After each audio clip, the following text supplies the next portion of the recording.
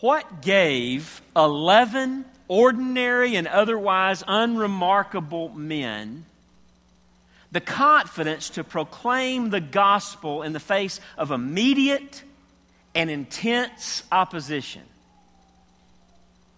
Every single disciple died a martyr's death, with the exception of John, who, by the way, they tried to kill by boiling him in a pot of oil. But he didn't die. And I'm not sure which was worse. You see, the question of the skeptic is why? The question for the skeptic is why? Why would these men choose to suffer and die for something they knew to be a lie? The skeptic says, listen, there's no way Jesus rose from the dead.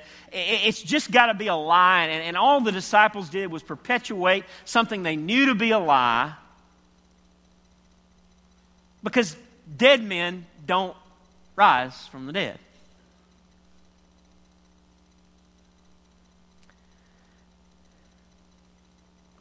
The problem is,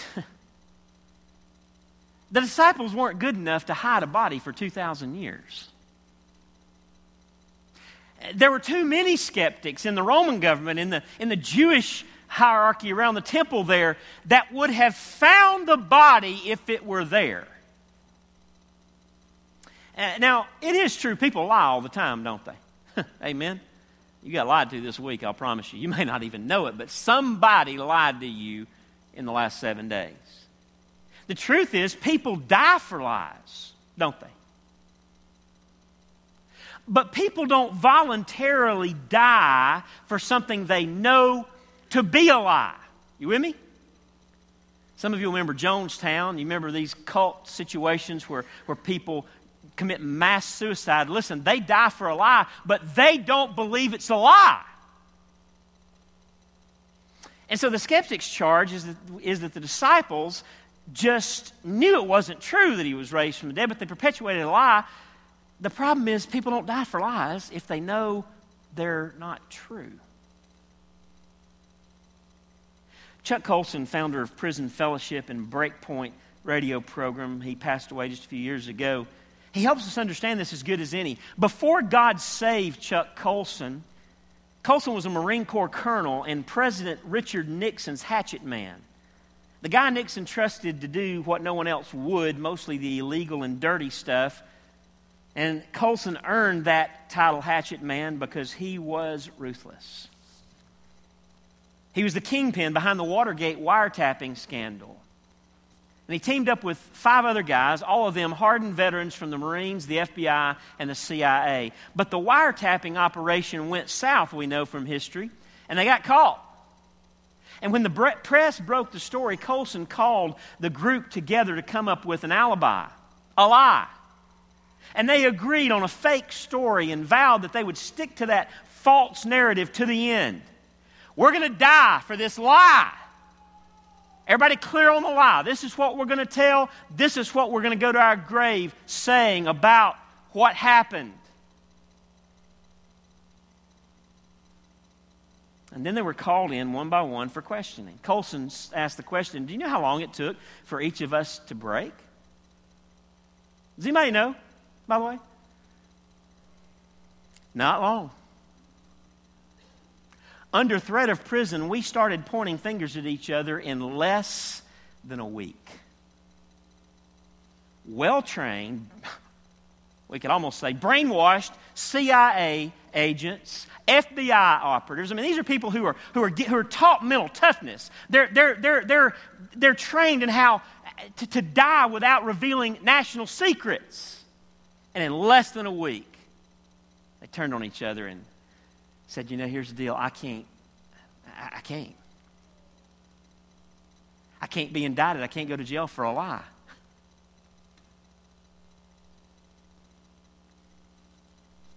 Colson turns the discussion toward the disciples and he asks this question: are you going to try to convince me that a bunch of untrained fishermen maintained their story unbroken to the end, consistent among all 11 of them, as each was tortured and executed? Not a chance, Colson says. You see, the disciples had seen Jesus alive from the dead. That is why they never denied him, because it was true. And they had touched him. They'd talked to him. They'd heard him. They'd eaten with him. They simply could not deny an actually resurrected Savior. He was there, and they knew he was alive.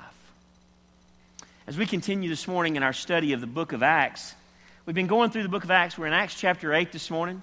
We've entitled this study of the book of Acts, Jesus' Gospel Gathering for Gospel Going. What's the book of Acts all about? These 28 chapters. Well, it's about the church of Jesus Christ. The Greek word used in the New Testament is the word ecclesia, and we've told you that for this reason. When we think of church, too often, that word that has a German root, too often we think of a building.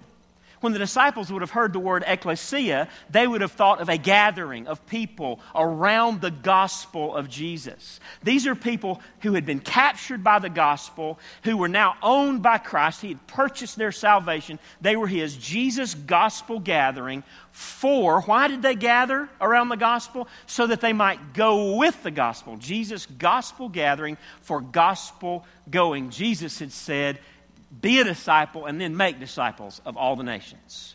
Take the gospel, celebrate the gospel, and then share the gospel, send the gospel, even to the ends of the earth, because there is no other name given under heaven among men by which we must be saved except the name of Jesus. So this morning, I want to talk to you as we get back into Acts chapter 8 after a few weeks off. Sure enjoyed having Brother Denzel here a couple weeks ago. Appreciate Brother Claude being in the pulpit last Sunday as Betsy and I, we were about, 11,000 feet when you were in church, just climbing a mountain, and it was wonderful. Thank you for letting us have that time away, and we'll show you pictures later. But anyway, I want to talk to you this morning from Acts chapter 8, verses 26 to 40, about following the Lord's leading in leading people to the Lord. Following the Lord's leading and leading people to the Lord. We've been called to go make disciples. That's leading people to the Lord. Part of how that needs to happen is we need to follow the Lord's leading in doing what He's called us to do, leading people to the Lord. Y'all with me? Y'all tracking? Here's the take home this morning. We must obey the Spirit's voice in order to be faithful witnesses for Jesus. Now, you may be sitting there thinking, and if you're one of our more reformed brethren or sister around the church this morning, you may be thinking, this is going to get a little charismatic, isn't it? Yeah, you're right, so hang on. Good for you. Hang on. You need a little bit of that. I need a little bit of that. We all need a little bit of that. So we're going to learn to listen, I hope, to the Spirit's voice this morning. We must obey the Spirit's voice in order to be faithful witnesses for Jesus. The Holy Spirit is said to be speaking, as you look through the book of Acts, about 40 different times. It'll say the Holy Spirit said, or the Holy Spirit spoke and said. And it's clear the Spirit of God is speaking to an individual or a group. At least 18 of those instances, God gives extraordinary guidance in extending gospel witness to the world. In other words, when the Holy Spirit speaks, He's telling someone about getting the gospel to someone who hadn't heard about Jesus yet. He's giving them specific direction about how to witness, who to talk to, where to go to preach the gospel next. We see it all through the book of Acts. Can I start out with this practical question? When was the last time that you can point to that you sensed the Spirit of God speaking to you, that you heard the Spirit of the living God who lives in you speaking to you? Should you talking about an audible voice? No. But if you have the Spirit of God, then you ought to know what that experience is. You ought to know what it is to hear the Spirit of God speak. And we're not making this up. It's not some theological system we've built. This comes straight out of the Word of God that we're fixing to see. My greater question is, are we even listening for His voice? That's really what this message is all about. I hope you'll have your answer by the end. I hope you got it now, but I hope you'll certainly have it by the end. Acts chapter 8. Verse 26. Will you stand with me in honor of the reading of the Word of God? I'm reading on purpose this morning to be on the screen from the New Living Translation. Acts chapter 8, verse 26. Remember where we've been up to this point. What's going on in Samaria? That's where we're at. What's been going on? Philip preached the gospel, and what happened? Revival broke out. The Samaritans received his message, the text says, with great joy. Revival's going on in Samaria. People getting saved. The apostles came down, confirmed, yep, this is the real deal. God's actually saving those wretched Samaritans. We got to change how we think about this race we've hated for 1,000 years, because God has given them salvation. Suddenly all these barriers of race, they're gone. So that's where we were when we last read in Acts chapter 8. Now verse 26. As for Philip, the preacher at the revival, an angel of the Lord said to him, go south down to the desert road that runs from Jerusalem to Gaza. Now, just so you know, Gaza was roughly 100 miles from Samaria, where Philip was. We're not told that he actually had to walk all the way to Gaza, just down the road that went to Gaza. He had to find that road and get on it. So he's somewhere most likely between Jerusalem and Gaza. Still a stretch of about 40 or 50 miles. But even in order to get to the Gaza road, he had to walk at least 40 or 50 miles. So get it. Revival's going on. The preacher of the revival is there. And God says, I need you to go down to the desert road. I need you to take about a 50-mile hike to the desert. That's all he tells him. Verse 27, may we be like Philip. So he started out. And he met the treasurer of Ethiopia, a eunuch of great authority under the Candake, the queen of Ethiopia. The word Candake in this translation is the reason I used it. It was the official title for the queen of Ethiopia. It meant the queen in that language and in that time. Some of your Bibles say under Candace, the queen of Ethiopia, as if it was her name. It was actually an official title.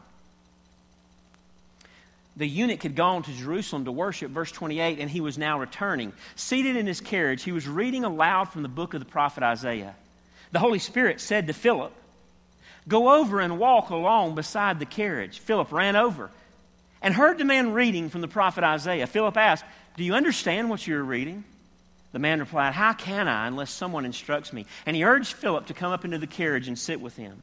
The passage of Scripture he'd been reading was this, from Isaiah 53. He was led like a sheep to the slaughter, and as a lamb is silent before the shearers, he did not open his mouth. He was humiliated and received no justice. Who can speak of his descendants? For his life was taken up from the earth. The eunuch asked Philip, tell me, was the prophet talking about himself or someone else? I need to know who this is that's slaughtered like a sheep.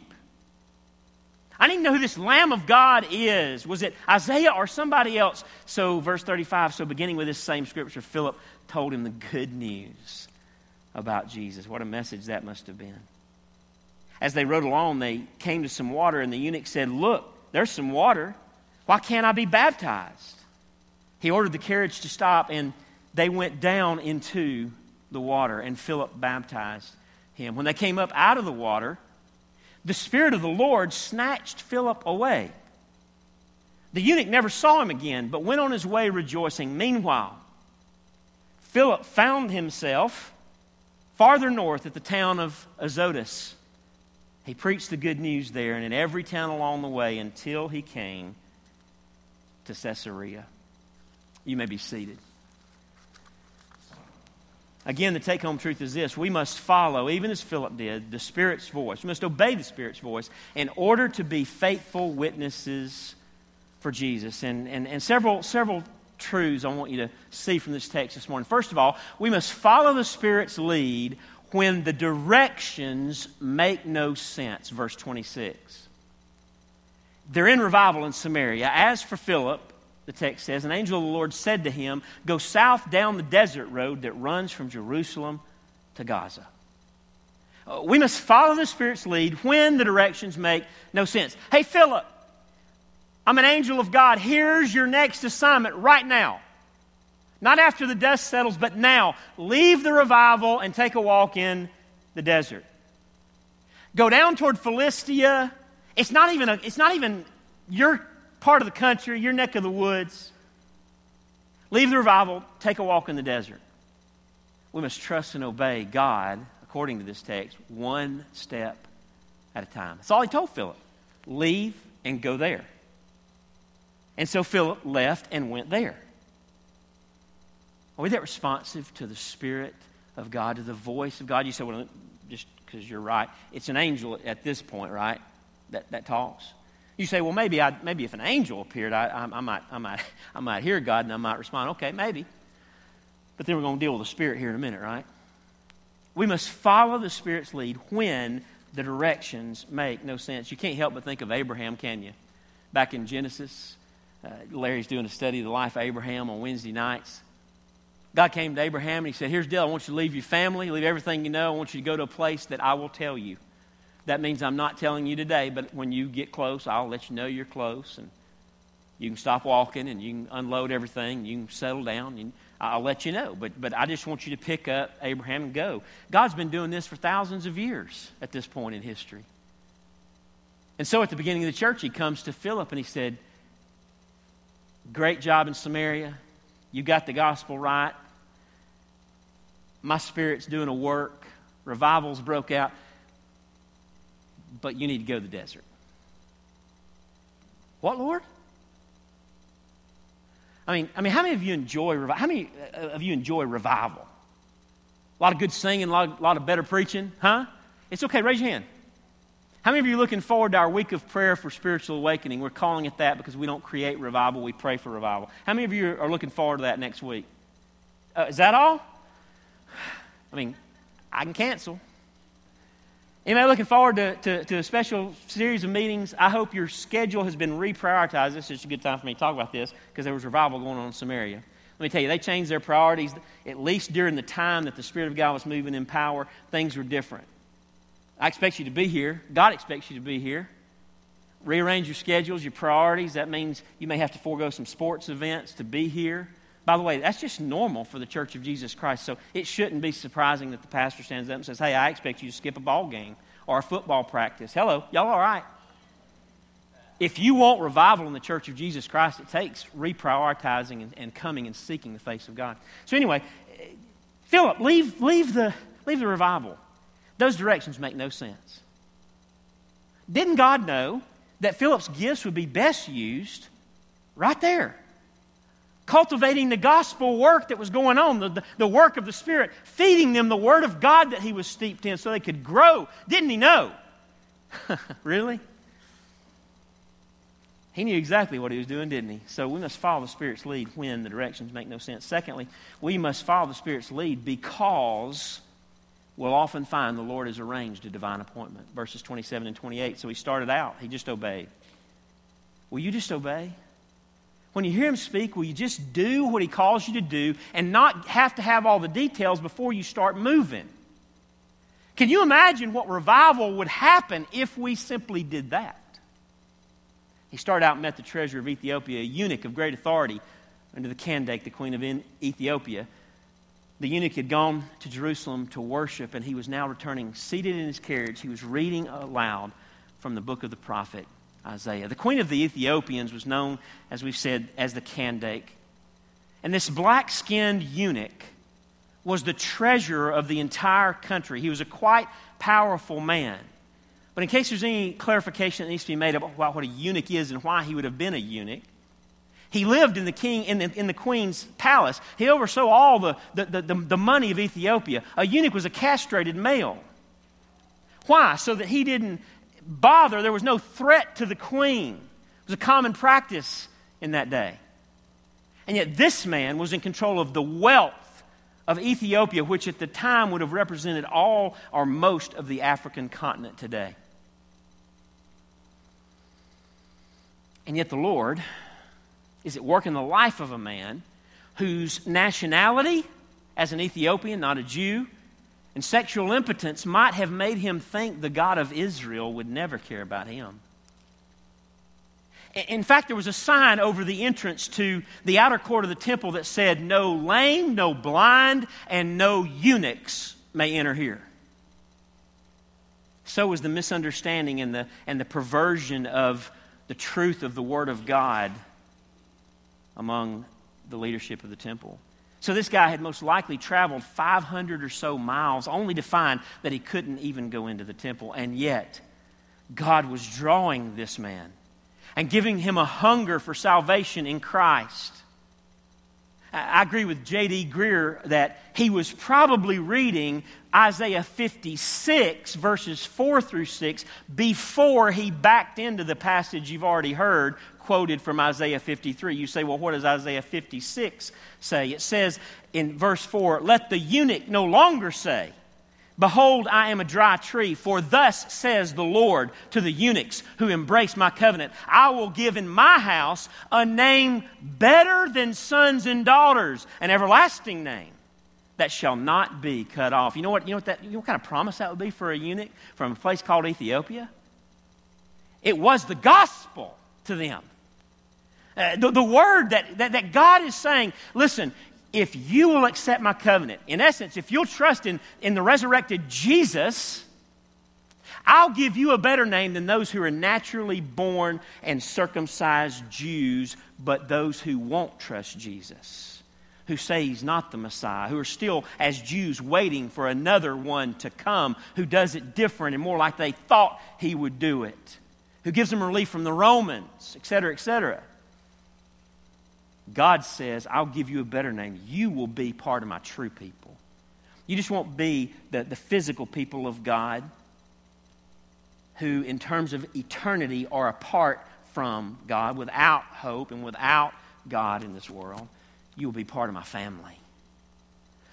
Now, Philip had no idea when he went to that desert road that the eunuch would be there, but God did. And he was already at work in this man's heart before Philip even arrived. In fact, it's rather obvious God sovereignly orchestrated this whole deal, didn't he? I wonder how many divine appointments we miss because we aren't listening for the Spirit's voice. And he says, go to the desert road, and we stay at revival. Or he says, go to your neighbor, and we stay at the house with our family. Or maybe the directions that we do here just seem so ridiculous, and we just think, you can't really mean for me to leave the revival and go to the desert. That's the stupidest thing I've ever heard, Lord. And we just act like, in a reason in our own minds, that couldn't be God, though we really know deep down that was the voice of the Spirit. By the way, you may be here today, and today may be your divine appointment. To trust Jesus as your Savior. You're here, not by happenstance. You're here because today God wants to speak to you. God is speaking to you. God's been creating questions and stirrings in your heart. Questions been brewing in your mind about truth, about life and death and sin and God Himself. And is there a way to know Him and have peace with Him? Maybe in your heart there's been the stirrings of the conviction of sin by the Holy Spirit at work to tell you in fact do. Because of your sin, you need a Savior. You need to be brought into peace with God and have your sins forgiven and be made right in His presence, declared righteous before holy God. Can I urge you with something today? Don't let this divine appointment pass you by. Don't let this opportunity slip. Say yes and start moving toward Jesus, and He'll move toward you. He's already moving toward you. He's drawing you with cords of love even in this moment. Well, church, we must follow the Spirit's lead because the Lord will oftentimes have arranged a divine appointment. Thirdly, we must follow the Spirit's lead by boldly engaging the person. Verses 29 and 30. So there's a divine appointment happening. We start down the desert road. We find all of a sudden, here's the reason God said, go to the desert. It becomes obvious. He reveals it to us once we've obeyed and gone.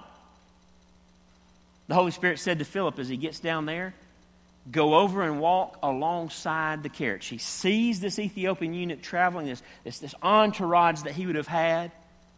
He was probably...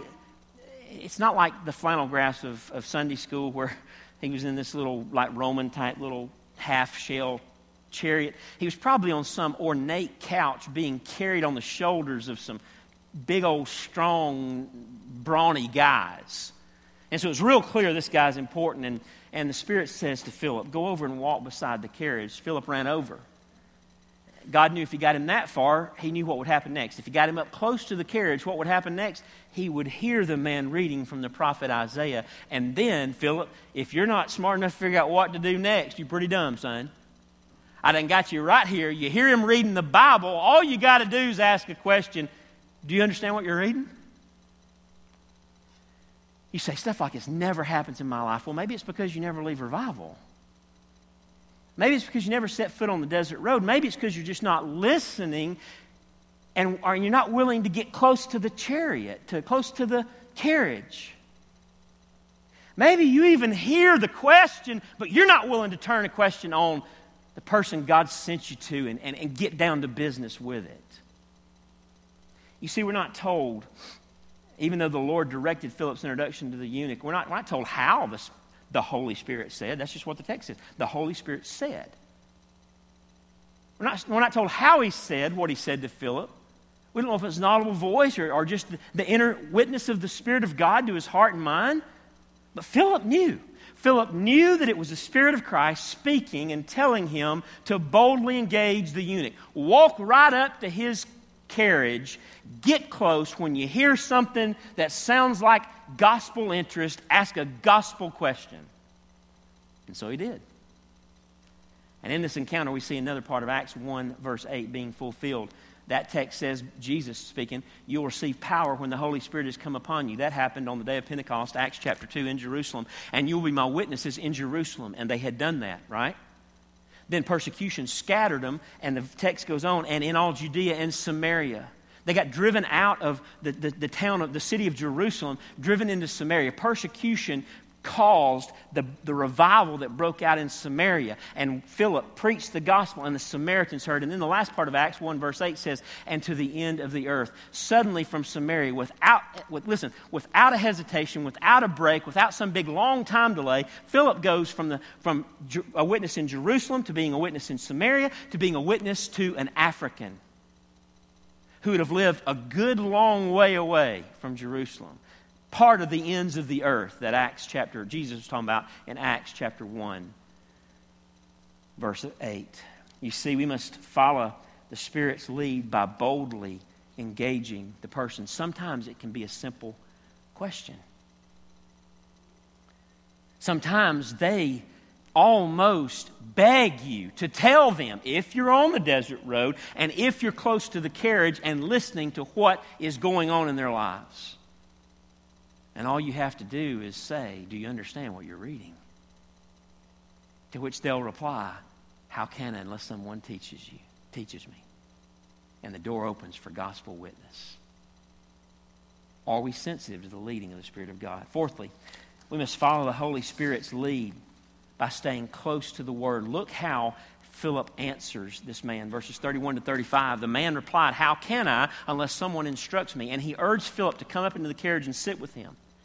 The passage of Scripture he'd been reading was this. He was led like a sheep to the slaughter. Jesus is in view here. And as a lamb is silent before the shearers, he did not open his mouth. A prophecy 800 years before Jesus was born, he was humiliated and received no justice. Who can speak of his descendants? For his life was taken from the earth. The eunuch asked Philip, tell me. Tell me. Philip, tell me. Was the prophet talking about himself or someone else? So beginning with this same scripture, Philip told him the good news about Jesus. How do you give Jesus to somebody? How do you give someone Jesus? That's a real question that I want to hear an answer. Huh? We're in real trouble at this point in time because nobody knows how to give someone Jesus. How do you give somebody Jesus? Pardon? What do you tell them? Huh? Testimony, that's a good place to start, but what's got to be included? What's that, Pam? God's Word. What did Philip do? Starting with this same Scripture. How do you give somebody Jesus? You give them the Word of God. You tell them the Scriptures concerning Jesus. Paul would tell Timothy, the young pastor at the church at Ephesus, in 2 Timothy 3:14, "But as for you, continue in what you have learned and have firmly believed," that is God's word, "knowing from whom you've learned it," the gospel in particular, "and how from childhood you've been acquainted with the sacred writings, which are able to make you wise for salvation through faith in Christ Jesus. All Scripture is breathed out by God and profitable for teaching, for reproof, for correction, and for training in righteousness, that the man of God may be complete, equipped for every good work." Paul tells Timothy, the Scriptures will make you wise to salvation. And when he said that, he was referring to passages like Isaiah 53. He was looking at the only Bible he had at the time, the Old Testament Scriptures. And he was saying, the Old Testament Scriptures will lead you to faith in Jesus Christ. Can you lead someone to faith in Jesus Christ? Are you able, do you know the Old Testament well enough to be able to lead them to Christ from the Old Testament? You don't have to just know that. I'm just asking. Could you take Isaiah 53 and explain the gospel from Isaiah 53? Because it's there. And lead someone to Jesus. That's what Philip did. Praise the Lord, we got more than the Old Testament. If your answer to that question is no, hang on. You're not left out. There's still hope for you to be able to give someone Jesus. But understand, you got to know the Word to be able to share it. Amen? Faith comes by hearing, and hearing by what? The Word of God. You can't lead someone to Jesus without the Scriptures. That doesn't mean you necessarily have to have your Bible in the moment, but you better have your Bible in your heart, on your tongue, in the moment. I mean, you don't just look at somebody and say, Doug, here's the deal. I love Jesus. Hope you'll love Jesus, Doug. Doug, I hope you love Jesus. Just get close to me, Doug. Just come stand with me, Doug. You'll get it. It'll happen to you. No, it won't. You'll just look like a fool jumping up and down on the stage like this bald guy was right then. Faith comes by hearing, and hearing by the Word of God, the gospel. It's a message that has content about the historical life, death, and resurrection of Jesus. It's a story. It's good news that you've got to announce. And we find it in the written Word of God. But understand, and by the way, that's why Sunday school is so important. That's why you need small group Bible study to grow in the Word so you can have it in your mind and in your heart, ready to share when the Spirit of God says go to the desert and talk to that black man right there. Tell him about Jesus now. He's searching. He's asking for the gospel. You are the only one within miles that knows who Jesus is. Talk to him. You got to know the Word if you're going to be prepared for that. That's why Sunday school is so important. But understand, it doesn't take a PhD in Bible to get the job done. Remember, Philip was a regular fella. Don't miss that. He wasn't a church leader. He wasn't a pastor. Wasn't an apostle, just someone who loved Jesus and the Bible and allowed the Spirit of Jesus to control and use him, the text tells us. Now, let me ask you, can you share the Roman road? Look on the screen, you'll find it. Write it down if you don't know it as I go through it. Can you turn in your Bible to Romans 3:23 and say to someone, here's the deal, here's the bad news for all of us. All have sinned and fall short of the glory of God. And in fact, it gets worse. Romans 6:23a, the first part of that verse says, the wages of sin is death. Friend, you and I, apart from Jesus, are right there, condemned by our sins and headed for a devil's hell. We are under the righteous judgment of Almighty God. But Romans 5, verse 8 says that God demonstrated His love towards us in that while we were still sinners, running 100 miles in the other direction away from God, God so loved us. He demonstrated His love toward us in that He gave Christ to die. Christ, His Son, died for us when we were still sinners. And so now, if we will simply look to Jesus and trust Him and accept the gift that He's given, the gift of forgiveness that He's given, then Romans 6:23 says, the second part of that verse says, we can have the free gift of eternal life in Jesus Christ our Lord.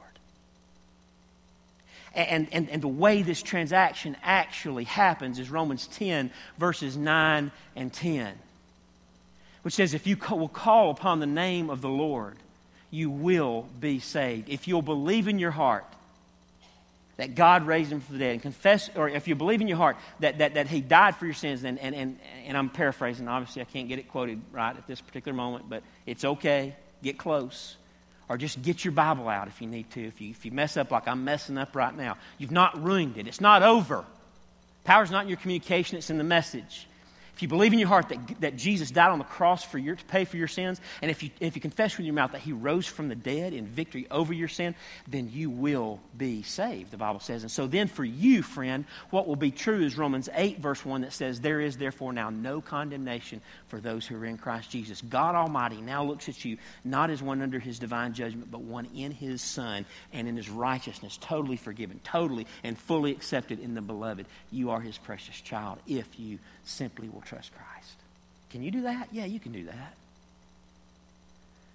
You say, I can't do it that fast. That's okay. I had to do it fast. I may have to have my Bible. Get the Bible. Look it up on your phone. Whatever you got to do. Get just that simple Romans road out.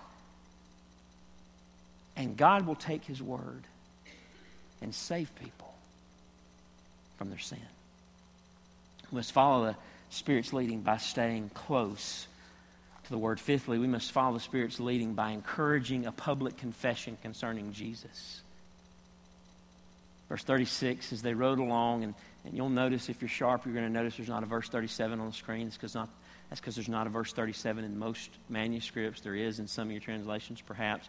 It's questionable whether that one's actually there. But anyway, verse 36, as they rode along, they came to some water.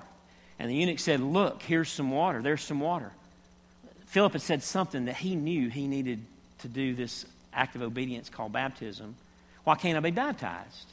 He ordered the carriage to stop, and they went down into the water, and Philip baptized him. The main point of the text is not the fact that they went down into the water and therefore were probably immersing Philip, but just as a side note, as a Baptist preacher, there it is. And then it says in a minute that they came up out of the water. I mean, all they had to do was get a cup and dip if they were just going to sprinkle or pour. Amen? Just saying. Baptism, however it happened, is a public identification with Jesus, a symbol of what had happened in this man's heart. He had trusted Jesus as that lamb slaughtered for the sins of the world. When we trust Jesus as our Savior, we are buried with him in baptism and payment for sin, and then in his death and payment for sin, and then we are raised with him in his power over sin, death, and hell. We must follow the Spirit's lead by encouraging a public confession concerning Jesus. You say, is that really important? I mean, if they trust him, is it really important that they do something, that they take a stand for him publicly? Absolutely, because Jesus in Mark 8, verse 38 said, for whoever is ashamed of me and of my words in this adulterous and sinful generation, of him will the Son of Man be ashamed when he comes in the glory of his Father with the holy angels. Here's all I can tell you. Jesus said, if you won't stand up and own up, if you won't stand up and say, I follow the resurrected Christ, then Jesus will say to the Father, I don't know who this is. Doesn't matter what you say. Doesn't matter if you join a church, if you get baptized. If you're ashamed of Jesus, Jesus said, on the only day that really matters in all of human history, Judgment Day, I will be ashamed of you. You prove your saving faith in Jesus by standing and testifying to your trust in him. We must follow the Spirit's leading by encouraging a public confession concerning Jesus. Now, can you make a public confession and it be false? Absolutely. Jesus would also say, many will say to me that day, Lord, Lord, did I not, wasn't I the perfect church member? Didn't I say all the right things and do all the right stuff? And Jesus on that day will say to you, depart from me. So it's both. It's heart and mouth. And whatever you say with your mouth is going to be backed by what happened in the heart. Amen? It's that order. But if it's in the heart, it will come out of the mouth. Got it? Okay, good. Lastly, we must follow the Holy Spirit's leading by always being ready for your next assignment. Look at verses 39 and 40. When they came up out of the water, the Spirit of the Lord snatched Philip away. That's just cool. I have no idea what it means. I'm thinking, any Star Trek fans? Yeah. So there was the round thing. They would just walk into the round thing and beam me up Scotty, Jesus just beamed him out of the Gaza Road and into the town of Azotus, we're told. The eunuch never saw him again, but went on his way rejoicing. He didn't care. He just got his soul saved from a devil's hell. He just met Jesus. He was forgiven forever. He knew he was righteous before a holy God. And he's like, man, if God can save me, if he can raise Jesus from the dead, I guess he can teletransport, whatever that means, because we don't have that in his day. But he can do what he just did with Philip, and I'll be all right. You ever expect anything weird to happen? Supernatural to happen in your life, around your life, in your ministry for Jesus? Or do you just expect it kind of just to be what you can pull off and what you can do? I mean, we need to live at a different level, folks. He raised Jesus from the dead. He can teletransport Philip to Azotus. Now, don't go out here and say, you know, man, don't start praying. Instead of driving on my next vacation, I want you to teletransport. I'll witness for you if you'll just beam me to Colorado. It doesn't work that way. Text goes on. Meanwhile, Philip found himself. Don't you like that? Philip found himself farther north at the town of Azotus. He preached the good news there and in every town along the way until he came to Caesarea. Philip didn't get to finish the trip to Ethiopia and go evangelize there. But the early church historian Eusebius tells us that this eunuch and his entourage would take care of that. History tells us that this group went back to Ethiopia and were used to start a church in Ethiopia that would soon grow to be one of the largest regional churches in the then known world. It wouldn't be long before there would be a great Christian library, just a couple hundred years, in Alexandria, Egypt, which was just north of Ethiopia. It was on the way from where he was going. By the way, one of the nations in which the church is growing fastest today, the first is Iran, the second is Africa. And have y'all picked up on something? We got Jews being saved in Acts. We got crossbred, half-breed Samaritans being saved in the book of Acts so far. We're 8 chapters in. We got black people being saved, Africans getting saved. There's not the first white person being saved yet in the book of Acts. You see the heart of God for the nations? Do you hear what I said the other night? We are the minority in the body of Christ, not only in this moment, but in all of church history and around the world today. And just for the record, it'd be several more years, quite a few more years, before any of our ancient descendants, like the the Saxons and that bunch in Britain, it'd be quite a while yet, at least about 100 years roughly, before they would hear the gospel and believe. For whatever that's worth.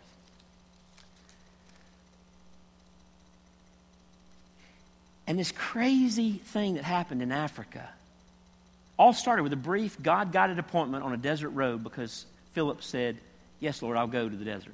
I'll leave the revival and I'll go to the desert. And I'll have one conversation with one man who's already seeking you, and a whole continent, are you listening, will be changed for Jesus. Don't underestimate what God can do with you through stupid things in your perspective in a desert place on a small scale. He can take the little and blow them up into the big, and that's exactly what he did here. God used Philip to make a disciple who would then make other disciples. Not years down the road, when he was a mature Christian, had it all figured out, been going to Sunday school for about 20 years, thought he might understand God's word good enough to start witnessing, but right out of the gate, as one of the first steps in following Jesus, he was making disciples of others to follow Jesus.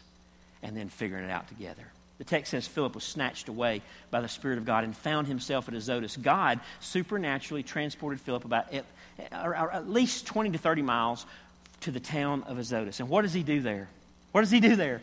He preached the gospel there, the Bible says. You see, Philip stayed ready for gospel conversations. If we're to follow the lead of the Spirit, we do that by always being ready for our next assignment. Philip was still with the Ethiopian, and yet God was moving him. I mean, I'm going to tell you, Philip's been busy. He was used to start a revival. He had to leave revival because there was a desert appointment. Now he is taken by the Spirit to Azotus. He's not getting a break. No time off. Man, he's in Azotus. He's preaching the gospel. He was ready, stayed ready. Are you ready? Do you stay ready for your next gospel assignment? 1 Peter 3, verses 14 and following encourages us this way.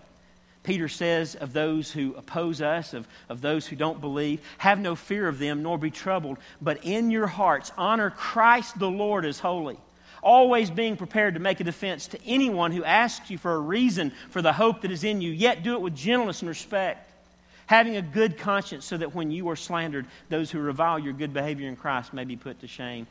Peter says, don't be afraid and always be ready to tell people why you have hope in Jesus. because the Spirit of God could whisk you away from the desert road and pop you into Azotus where it was your turn to preach. Be ready.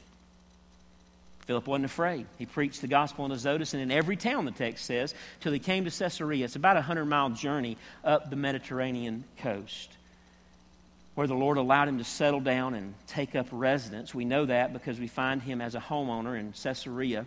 In Acts chapter 21, verse 8, it says, on the next day, Luke is writing about he and Paul and their entourage. On the next day, we departed and came to Caesarea, and we entered the house of Philip, the evangelist, who was one of the 7, and stayed with him. And so his journey was fast-paced and quick, and he covered a lot of miles. But when he got to Caesarea, God let him settle in and make a home and continue to preach the gospel there. We must follow the Spirit's lead by always being ready for our next assignment. Martin Lloyd-Jones was the pastor of Westminster Chapel in London from 1939 to 1968. As you know, Presbyterians are serious about theology. Amen? They're serious about getting it right. They're doctrinally sound and strong and tend of all the evangelical denominations tend to be the least charismatic. That is to say, the least open to the supernatural working of the Spirit in their lives. That doesn't mean they're not, but it just means that's kind of where they're at. They're on the other end from the charismatics. You with me? Martin Lloyd-Jones, Presbyterian pastor, Westminster Chapel, London, said this in his book, The Sovereign Spirit, of this passage. There's no question that God's people can look for and expect leadings, guidance, indications of what they are meant to do. If you read the history of the saints, God's people through the centuries, and especially the histories of revivals, you will find that this is something which is perfectly clear and definite. Men have been told by the Holy Spirit to do something. They knew it was the Holy Spirit speaking to them, and it transpired that it obviously was His leading. It seems clear to me, Lloyd-Jones says, that if we deny such a possibility, we are again guilty of quenching the Spirit. And I agree with Lloyd-Jones. Why would we not expect to hear the voice of the Spirit who lives in us, telling us how to specifically apply the Word of God? Now let me just ask you, does that mean every time you hear somebody say, well, God told me? You know, a lot of times that just shuts conversation down, because what do you say? If God told them, who are you to argue? Well, let me tell you who you are to argue. If what God told them, if what the Spirit supposedly said to them doesn't sync up with the written Word of God, you can tell them that weren't God. That they got some heartburn they need to get some Tums about. Or they got another spirit speaking to them. But whatever God says to them by His Spirit will sync with the Word that the same Spirit of Jesus inspired. But, and so let's be clear, God's Word is our authority. But that reality does not preclude the Spirit of God supernaturally directing and guiding us in specific applications of the Word of God.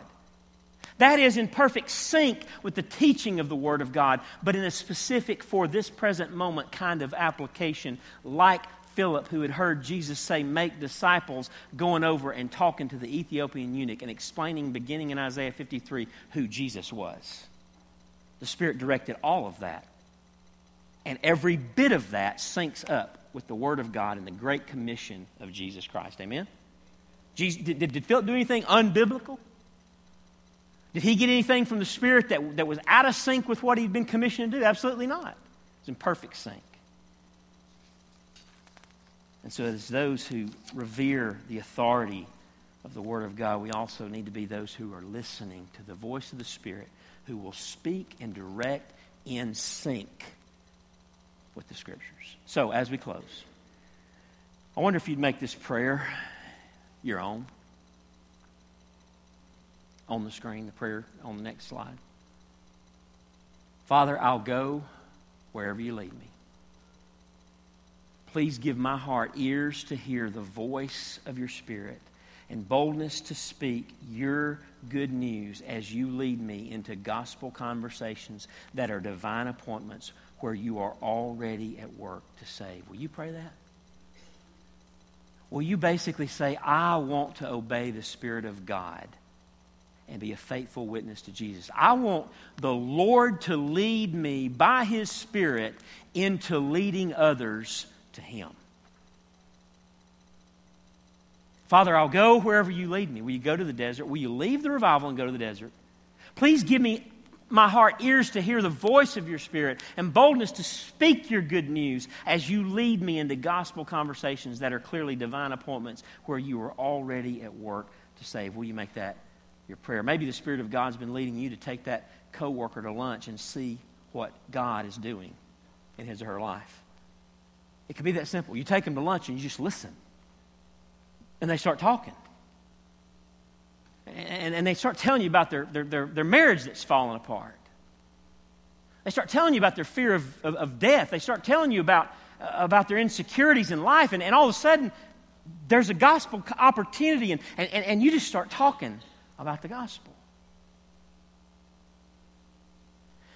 Maybe the Spirit of God is calling you to go on your first short-term mission trip. Do you realize this is the first short-term mission trip in the Bible right here?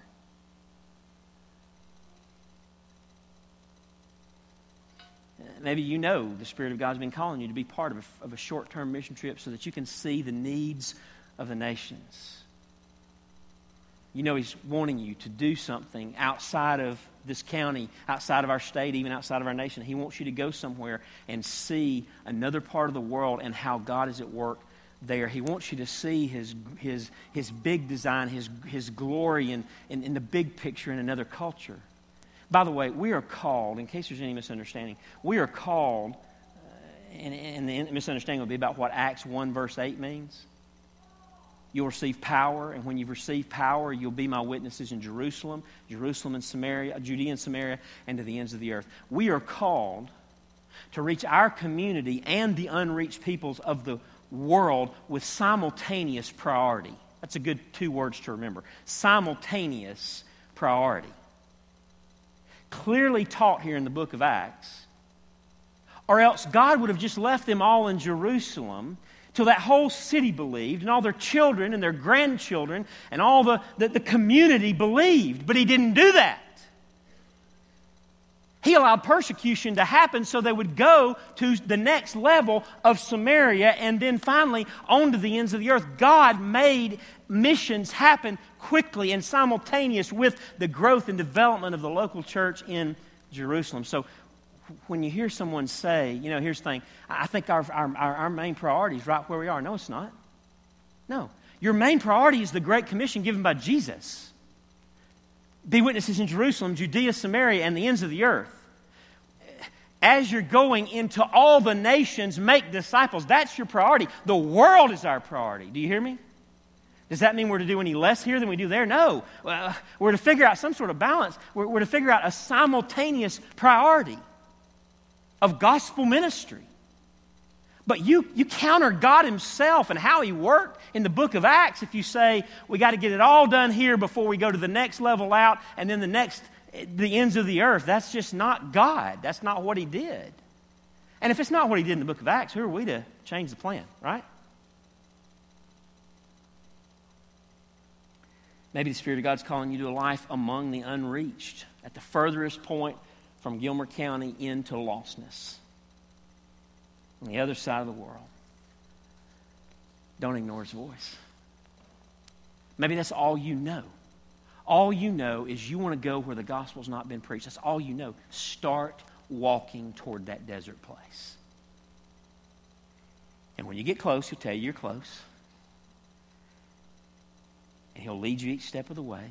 He'll provide. He'll make provision. By the way, I just share this as a testimony of the faithfulness of God. I don't know how many short-term mission trips I've ever been on, but it's several. I don't know, probably upwards of close to a dozen. God has provided financially for me to go on every one of them. And even in the days when I could not afford to pay a dime myself. You see, if God is calling you to a place, He'll get you there financially. educationally. He'll do whatever He needs to do to get you there. It's amazing how God uses the body. You know what I do every time it's time God gives an opportunity for a short-term mission trip? I send letters out to friends and family. Say, I need you to pray for me, and if God would use you to give. And you know what God does? God uses them to pray and give, and it's done. You say, I have no idea how I would ever get to that unreached people group. I don't even know who that unreached people group is. I just feel God calling me. Just start moving. Just start walking toward Gaza. Your Gaza. He'll show you. The Holy Spirit will speak to you. If you're listening, you'll hear His voice. And you can obey Him and be part of what He's doing in the world. Let's pray together.